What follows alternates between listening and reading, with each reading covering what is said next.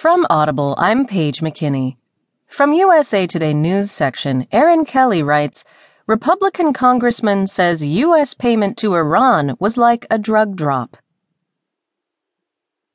A House hearing on a U.S. cash payment to Iran turned into a heated political skirmish Thursday as a Republican congressman compared the payment to a drug drop by the Obama administration, and the panel's top Democrat led a walkout in protest of the fiasco.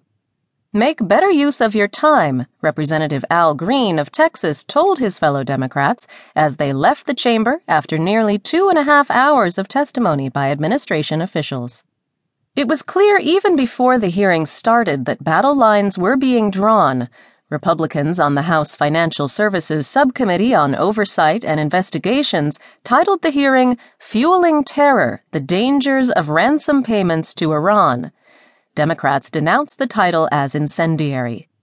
Republicans said they were trying to get to the bottom of whether a $400 million cash payment from the U.S. to Iran for settlement of a long-standing dispute was actually a ransom payment for the release of 5 Americans held captive by the Iranian government. The cash, paid in European currency, arrived in Tehran January 17th, the same day that the hostages were flown home. It was part of a larger $1.7 billion settlement agreement. Administration officials testified that it's against U.S. policy to pay ransom for hostages and that the money was part of a settlement the United States owed Iran from a failed arms deal before the 1979 Islamic Revolution in Iran. President Obama originally said there was no connection between the payments and the release of the hostages, but the State Department has since confirmed that it withheld the delivery of that cash until all the hostages were freed. Representative Michael Fitzpatrick, a Republican from Pennsylvania, questioned the State Department officials about why the payment to Iran had to be in cash, which Republicans repeatedly referred to as the currency of terrorism. Certainly, there are other ways to make an immediate payment other than a middle-of-the-night, what appears to be a drug drop, Fitzpatrick said.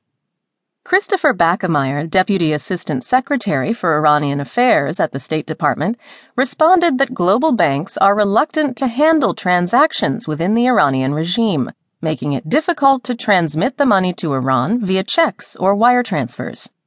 This was the way we felt we could guarantee immediate payment, he said. He added that immediate payment was part of the settlement agreement, which he said saved U.S. taxpayers billions in interest payments that Iran had originally sought. This was not a prisoner-for-cash deal, Bachmeier said. Representative Emanuel Cleaver, Democrat from Missouri, said that Fitzpatrick's use of the term a drug drop underscores Americans' belief that Washington stinks.